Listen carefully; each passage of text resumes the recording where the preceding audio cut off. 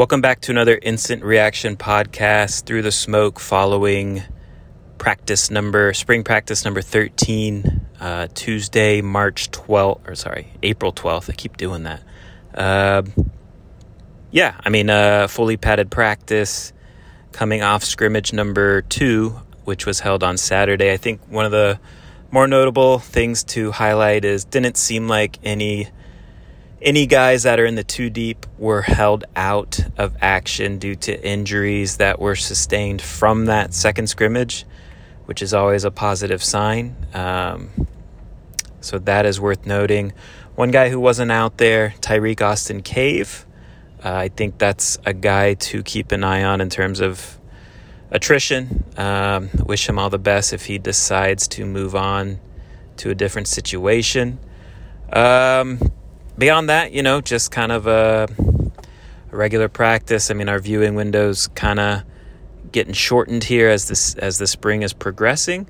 One thing I think is worth highlighting, Isaiah Dunson, corner, is getting plenty of first-team reps right now. And that's kind of been the case here during the second half of the spring. And when speaking with the media following practice, defensive coordinator Kevin Steele mentioned him as a guy who's been a surprise to him in terms of how he's looked. So good job to Isaiah Dunson earning those reps, rising up the depth chart. I believe last year, Gabby, was working at safety a lot, right? So they've moved him back to corner, which is kind of where he was being recruited. And I guess he's impressing with his length. Other guy that spoke today beyond Kevin Steele, I guess some notes there too to highlight. He said, still a long ways to go, but he's pleased with the progress. The main thing he likes with his defense right now is the buy-in. The guys are responding to everything that they're installing and teaching, and that's always a big key with any coaching transition.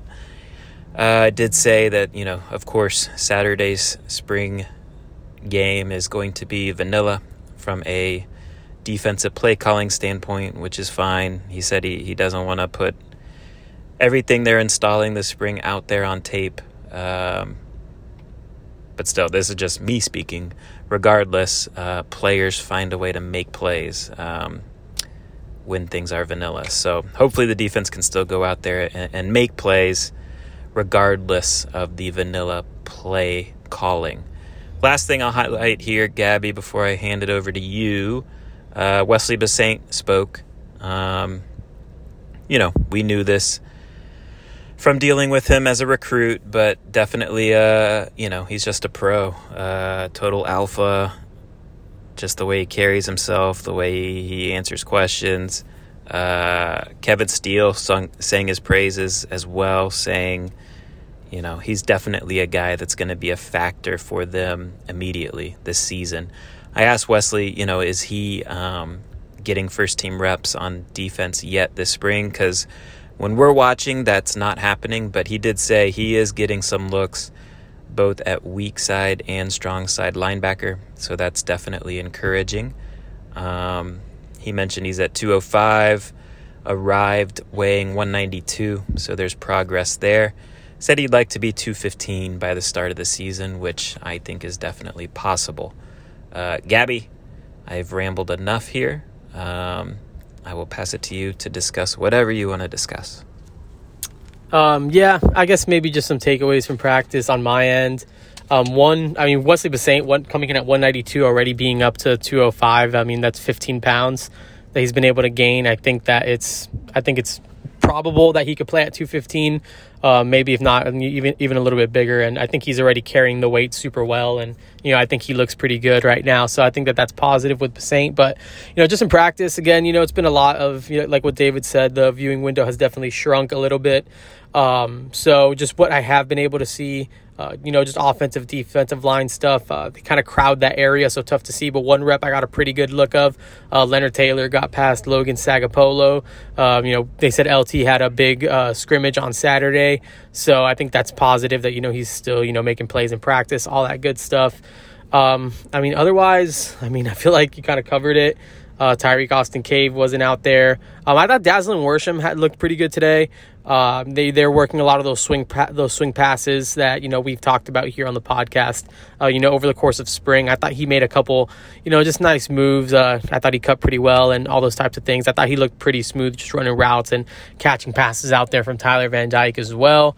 Xavier Restrepo, kind of typical, same type of guys. Xavier Restrepo looked good. Jacoby George had a one-handed catch in like the back corner of the end zone, and just using those big mittens to kind of just snatch the ball out of the air. So again, just continue to positive stuff with Jacoby George. And I guess just quick recruiting stuff. A few actually notable recruits in attendance. Linebacker Tony Rojas. He's a 6'3", 200+ pounder out of Virginia. Someone they really like. Have been wanting to get on campus, and he's here now.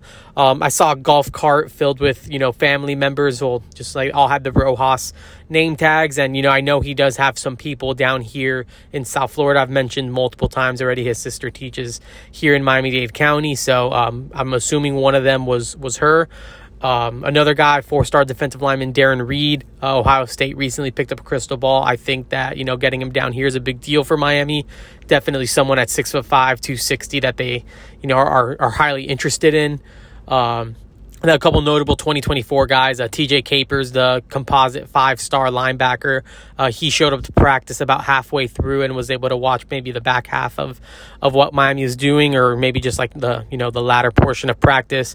And then top 247 edge Dylan Stevenson out of Miami Killian was another guy that was out there at practice. And then also just had a bunch of people from Columbus. They have another notable defensive lineman, Dalen Russell. Saw him out there. So, definitely, not a super light day, but maybe light in comparison to others, but definitely some, top of the board type of targets with Rojas and Darren Reed. All right, stay locked onto the website for Gabby's updates with those guys in the coming days, and there'll be plenty more recruiting stuff dropping as we near the spring game. We will wrap things up there with this Instant Reaction podcast. Appreciate all you guys checking in with these quickies.